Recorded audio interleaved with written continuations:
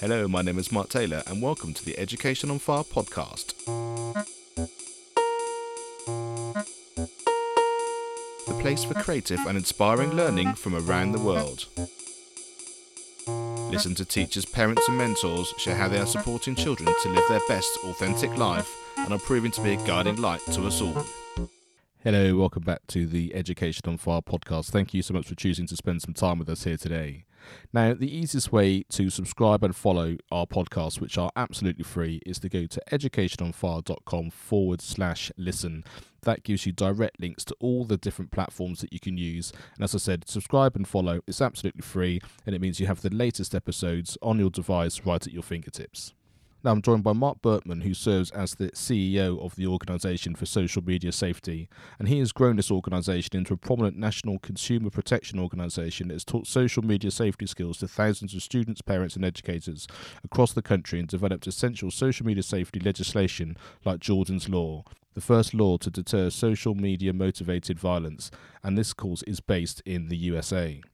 Now, with Mark is Ed Peisner, and after a long career in business, Ed founded the organisation in 2016 after his teenage son Jordan was viciously assaulted in West Hills, California. Now, the attack was filmed and uploaded to social media by an associate of the attacker. The video then went viral, viewed by millions, and Jordan was left with serious and lifelong injuries from the assault. Ed decided to dedicate himself to the goal of ensuring that no other family had to endure such a terrible ordeal.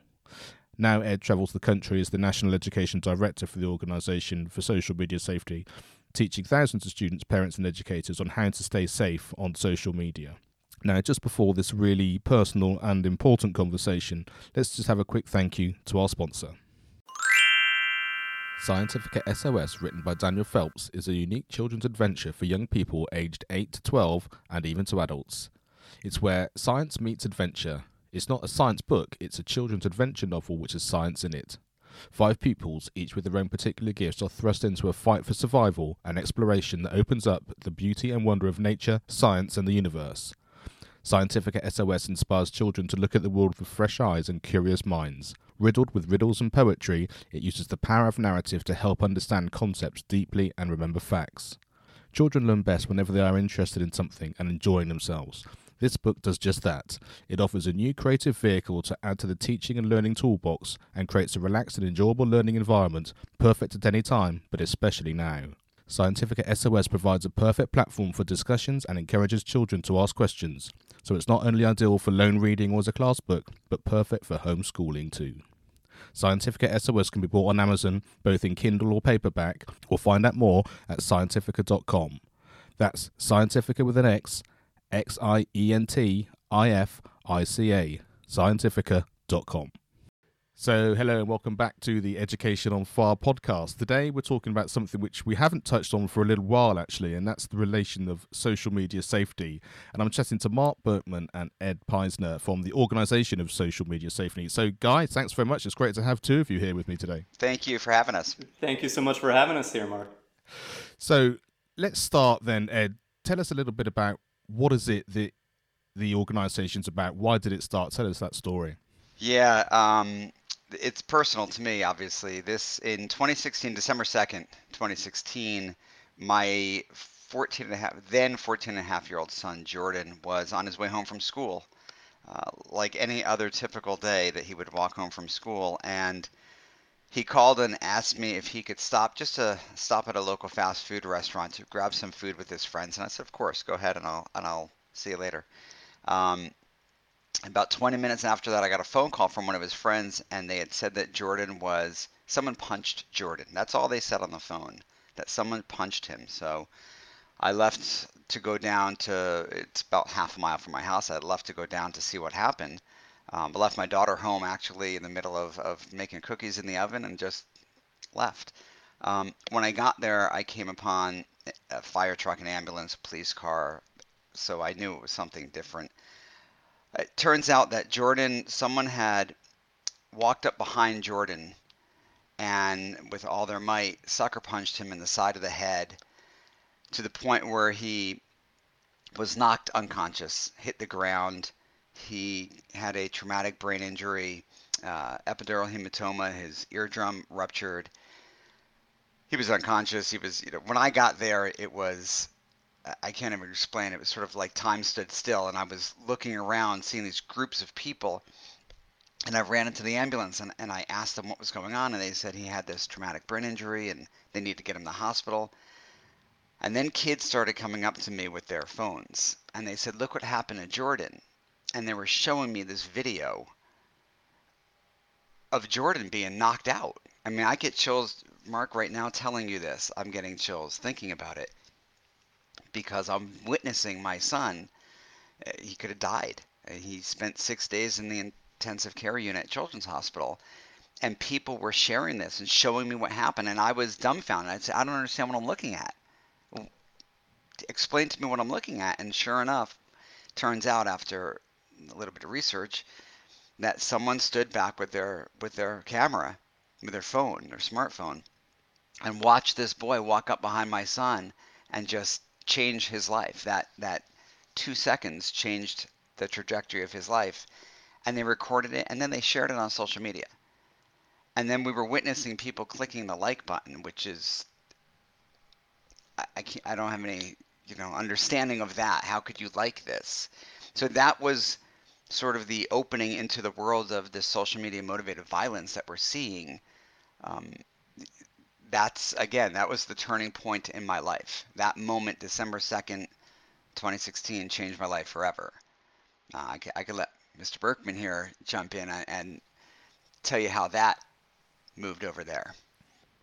Yes, so I was a chief of staff in the California State Assembly when this happened in 2016, and the video of Jordan's attack went viral on social media so quickly and so expansively. It was in my inbox because my assembly office covered that area in a part of Los Angeles. And it was in my inbox in about an hour or two after this incident happened. And so very quickly in our office, we recognized that this wasn't an isolated incident. All of us intuitively, and I'm sure people listening, have seen such videos on social media.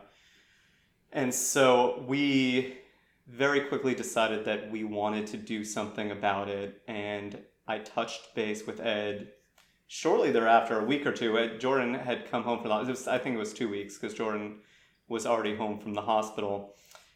And the first thing Ed said to me when I introduced myself was that he wanted to make sure that no other families went through this type of ordeal. So he was all in at that point, and you could see his determination that he wanted to dedicate his life to this. He knew this was a bigger problem as well. So we did some research in the office and realized that what we now call social media motivated violence, or attacks that are committed just for the purpose of filming and putting on social media to get internet notoriety and likes and shares, those were doubling every year since the birth of what we call major social media in 2004. And it started early with something called the knockout game, where people would walk up behind an innocent victim and attack them, film it, try to knock them out, put it on social media, again, to get views and likes. So we saw that it was pretty easy to graph and make an illustration so everyone could see the gravity of the problem. Tons of really horrific and heinous examples in addition to what happened to Jordan.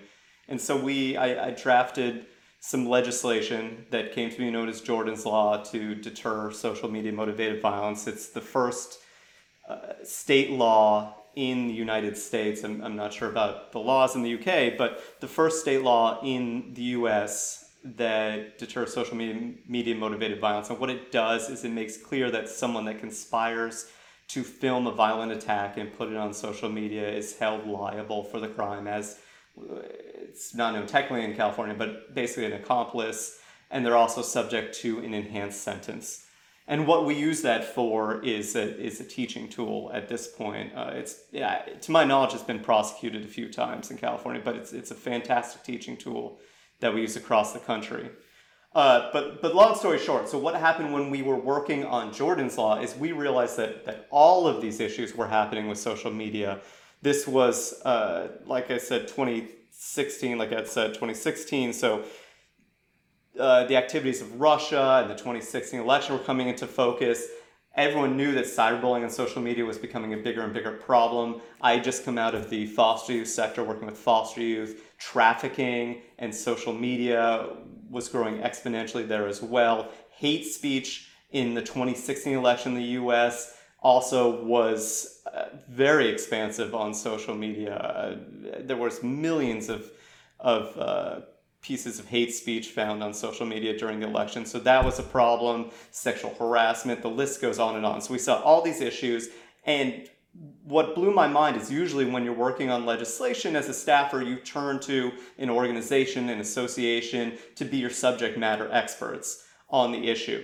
And so we went looking, and there was no one in this field serving as a consumer protection organization that was focused exclusively on social media and protecting against social media dangers.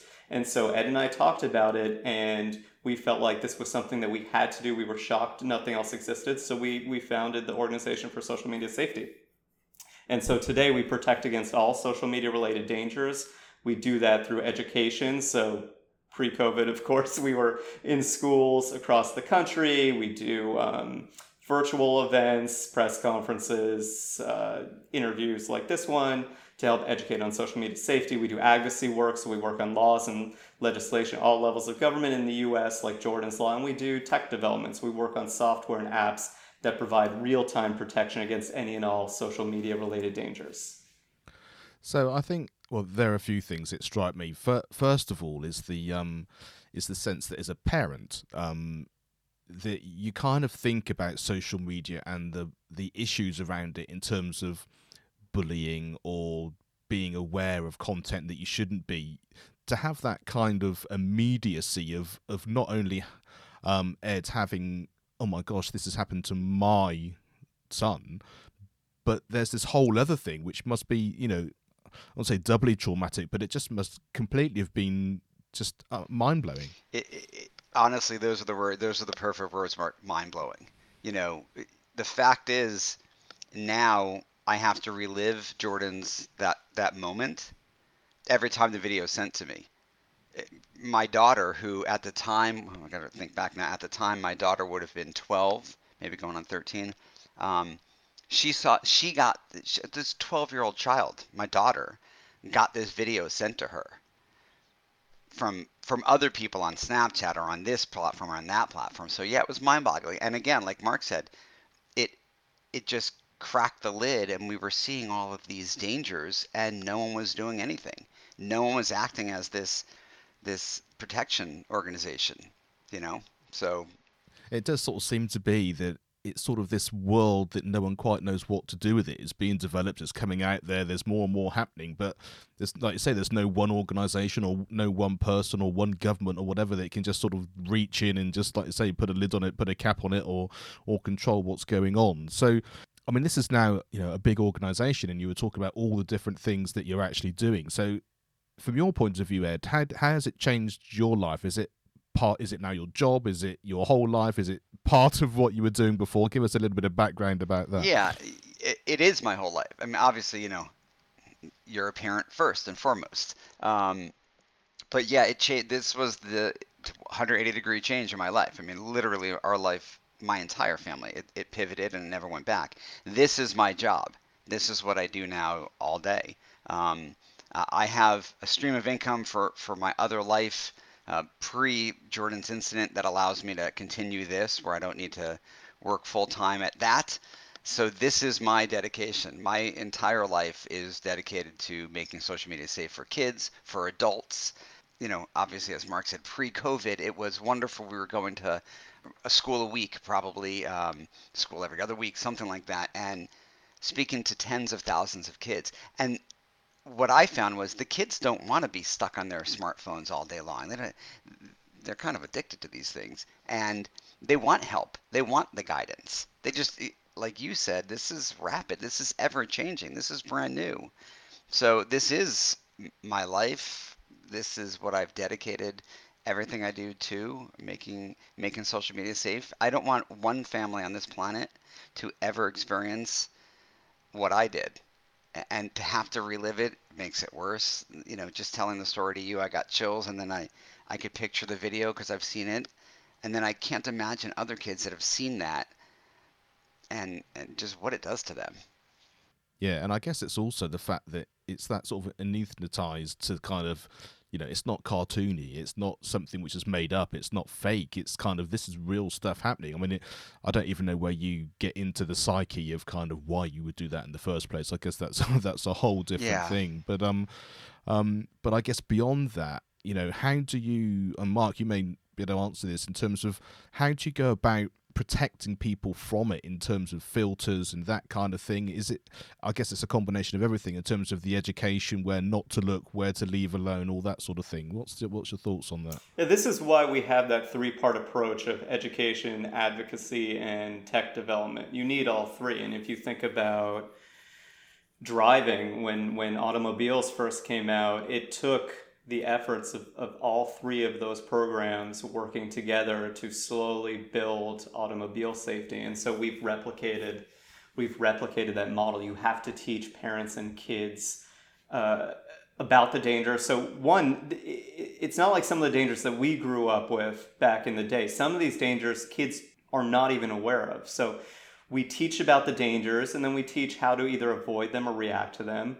We make sure that there are public policies to either ensure that the social media platforms are doing what they need to do, or ensuring that there's appropriate deterrent measures out there. And then the tech, as you mentioned, those filters are hugely important, especially for your tweens who might be on certain social media platforms, or younger, your young teens. You need those filters in place to block out unsafe content, and those are very effective as well. But you need all of these parts working together, and that, to us, is what's special about our organization and why we've seen effectiveness. And in terms of social media, I mean, there are so many platforms now, and there are things coming up new all the time. Is there certain platforms that you think have more of an issue with this than others? Yes, there are certain platforms that are irresponsibly run that have a significant amount of danger. Again, there's a long list of dangers that I just briefly covered, from trafficking to misinformation and propaganda to sexual harassment. So it goes on and on. But there's certainly, one of our bigger concerns are social media platforms that are called chat roulette sites, where especially a lot of young teens are on these. They go on and you just filter through videos of people to chat with random strangers. These are big hubs for child exploitation, trafficking. A host of really horrific activities are happening on these platforms knowingly. If you go on a site, I'll broadcast it because you have parents listening, not kids, but there's a site called Omegle that you log on to Omegle, and they have it on the site that says child predators have been known to use this site, and it's out there, and kids still go and log on and use the site, so they know about it. It's happening, and very minimal efforts to shut it down. One thing that we've been involved with is trying to get a lot of these types of apps off of the Apple App Store. So if they knowingly have this activity happening on their platform and they're not doing anything about it, the App Store should not be hosting these platforms. And my other thought is, when you go into schools, because there's nothing like dialogue to give you a real insight as to the reality of these things, isn't it? And especially when they're not your children as well. I know certainly being in a school as a teacher, talking to kids, it's different than talking to my own kids. You know, I think that's just the nature of the world. What have you learned? What have you got back in terms of, do these dangers and the experiences, are these things that happen to other people, or things that they know about but it's okay because I'm in my own little safe world? Or are they sort of thinking, oh yeah, actually I've come across that in some way or another? I mean, hopefully there's not too many serious cases, but what's your sort of understanding of that?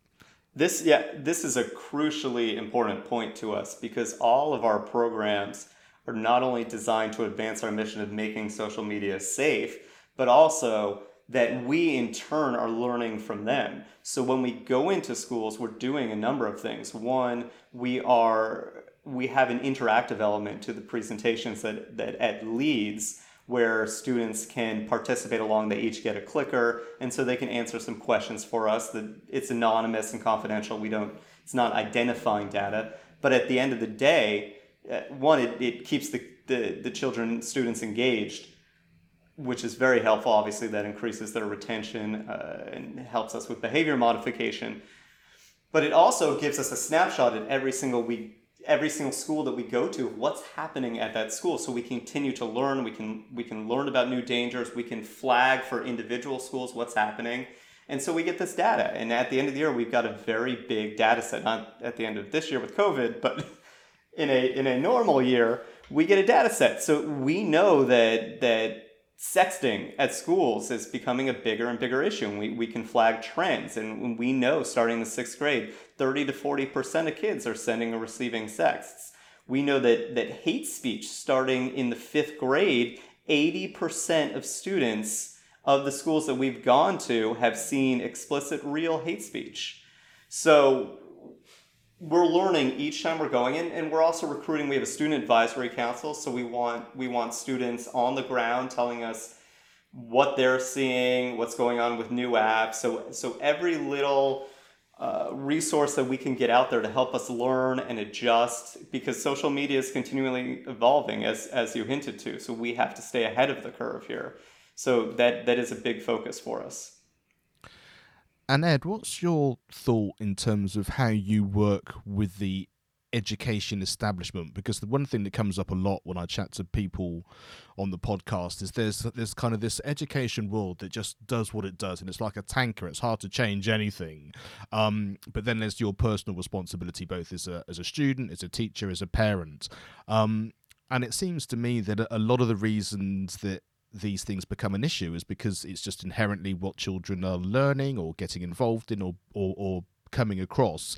So how do you think what you're doing and how you're working can influence it, I guess, in that bigger scale, hopefully, in terms of how that works within education, but also sort of maybe in the slightly sort of smaller scale of what any given person can do based on your personal experience of going into schools or doing a presentation? Yeah, listen, on the bigger scale, I'm going to let Mark tackle that, because we are speaking with the California Department of Education, LAUSD, and some other schools, districts across the country. On a personal level, going into schools and talking to these children and seeing their reactions to, first of all, Jordan's story, but then, I don't know, call me the child whisperer, but these kids open up, and I know it's different from your own children to if you're a teacher talking to your kids in the class. I myself have 3 kids, and I've been a single parent for many years, so I know talking to my children versus children in school, it is different. But when I speak to these kids and they open up and they share with me about what's going on, at the end of the day, we're putting this amazing device in the hands of our children just very freely. We're just giving it to them and letting them go.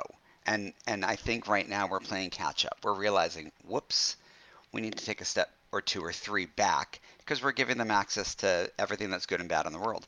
So I have found that the kids that come up to me afterwards have told me, thank you so much. I mean, to hear a child in 5th grade, 6th grade, 7th say, thank you so much.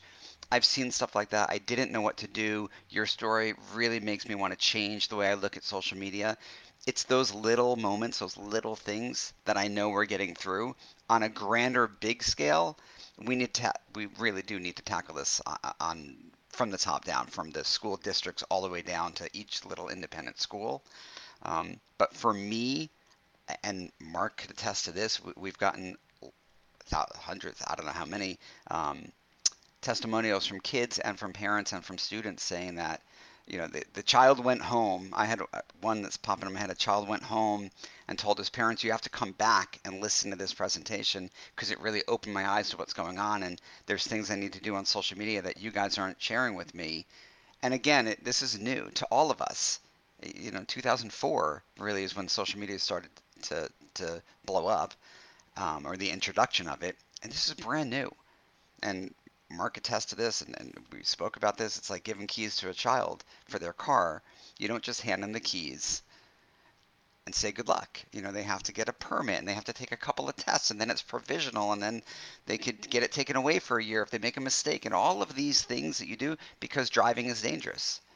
And being on the information superhighway is also dangerous. So we need to now react.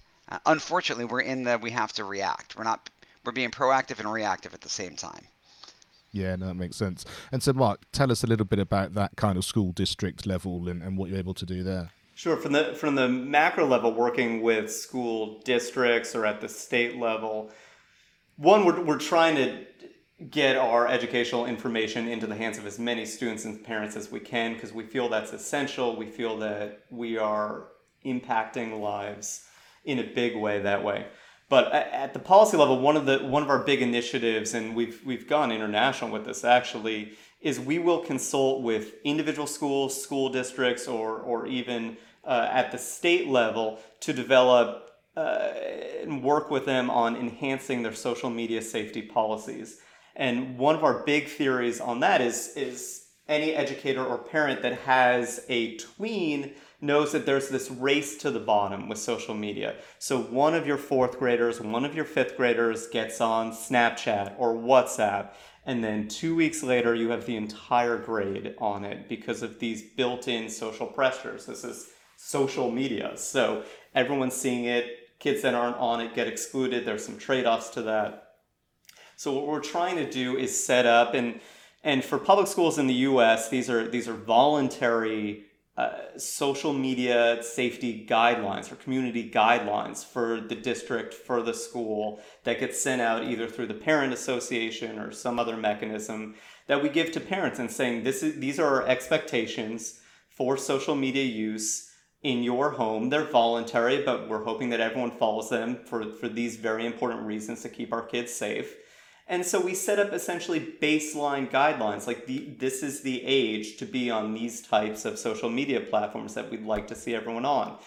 This is what your household should be doing should you come across cyberbullying, either if your child happens to perpetrate it or is a victim of it. This is what you should be doing should you see an incident of sexting, either involving your child or someone else's child. These are the safe things to do. So it's setting up baseline ground rules, and it's setting up appropriate responses, and it's getting the entire community on the same page and preventing this race to the bottom. So that really is one of our most effective interventions at the higher level when we're talking about districts or states.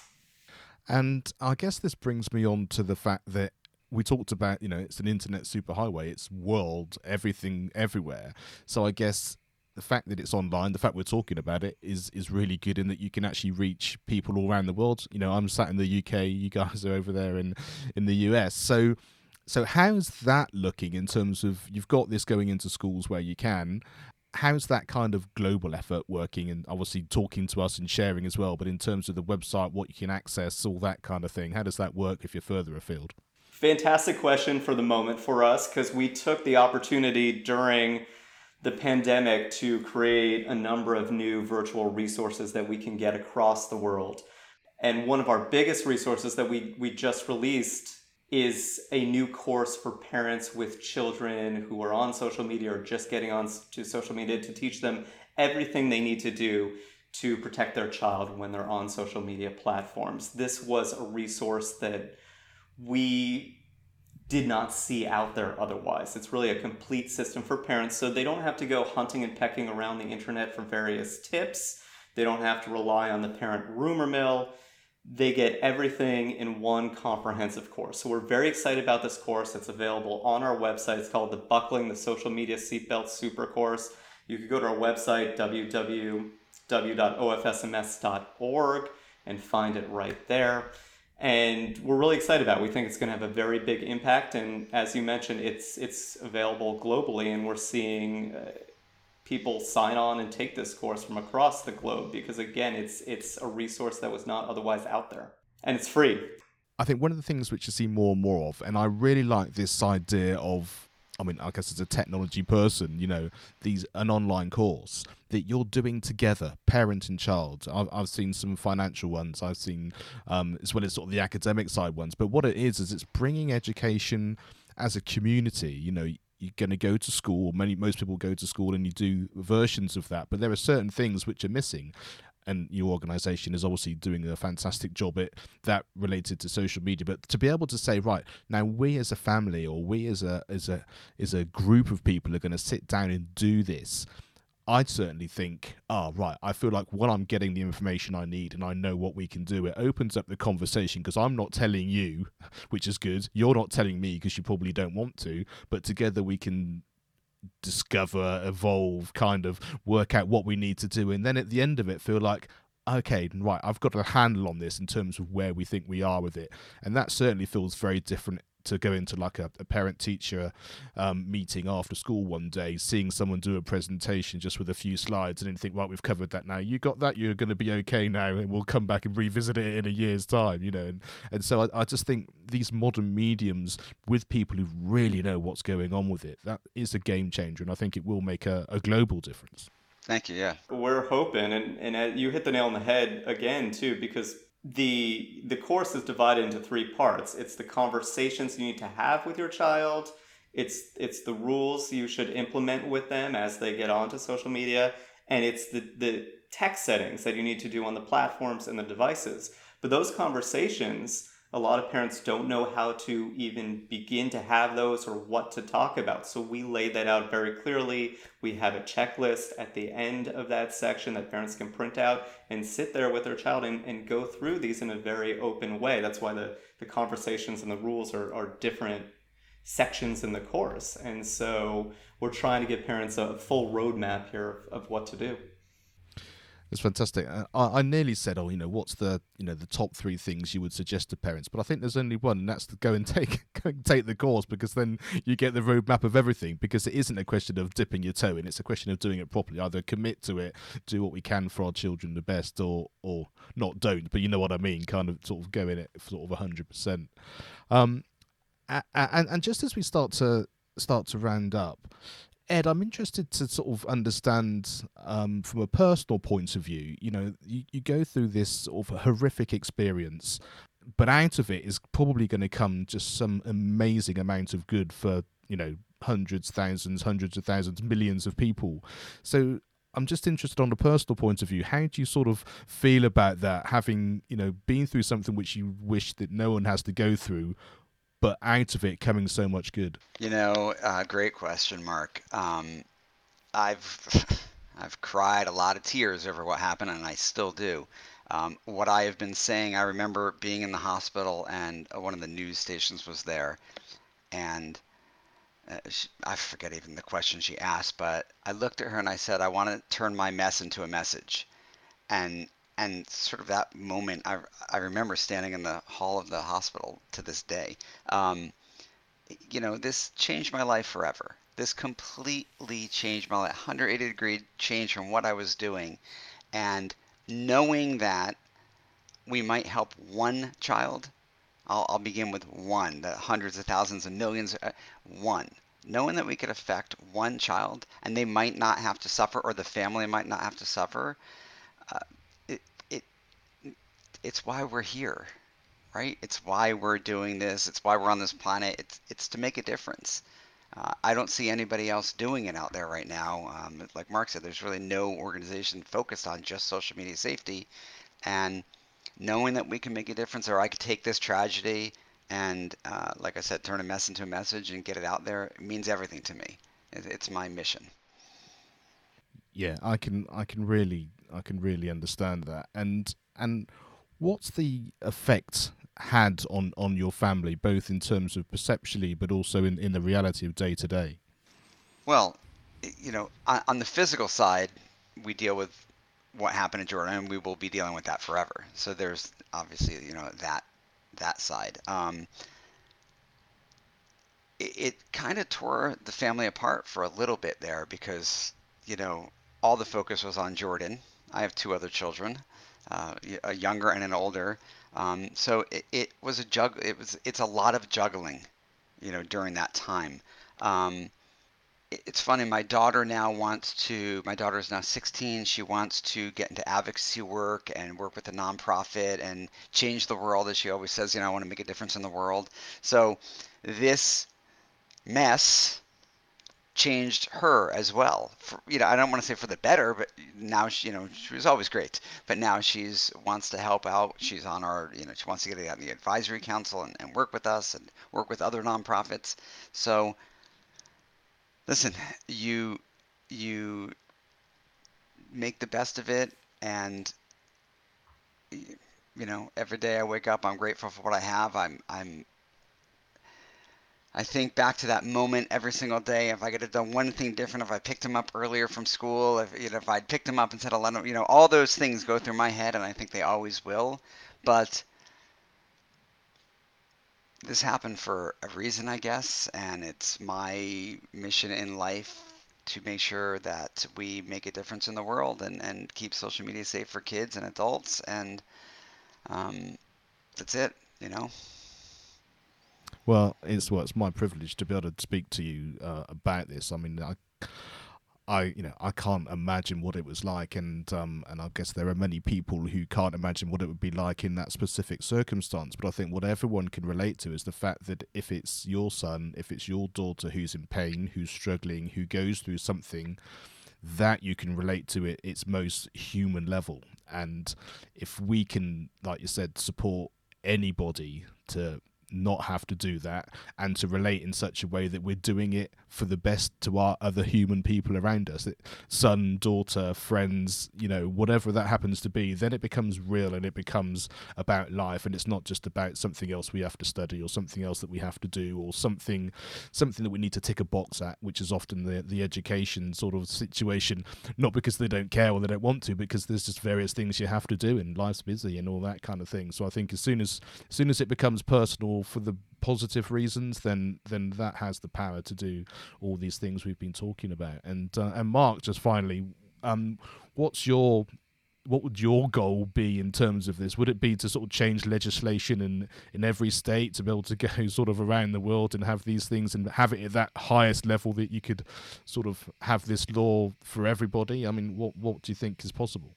Yeah, well, first, I mean, I don't get a chance to do this enough, but I do want to applaud Ed and the selflessness there. He just talked about this work, and pre-COVID, he's touring the country. It's a tour of the world's worst motels.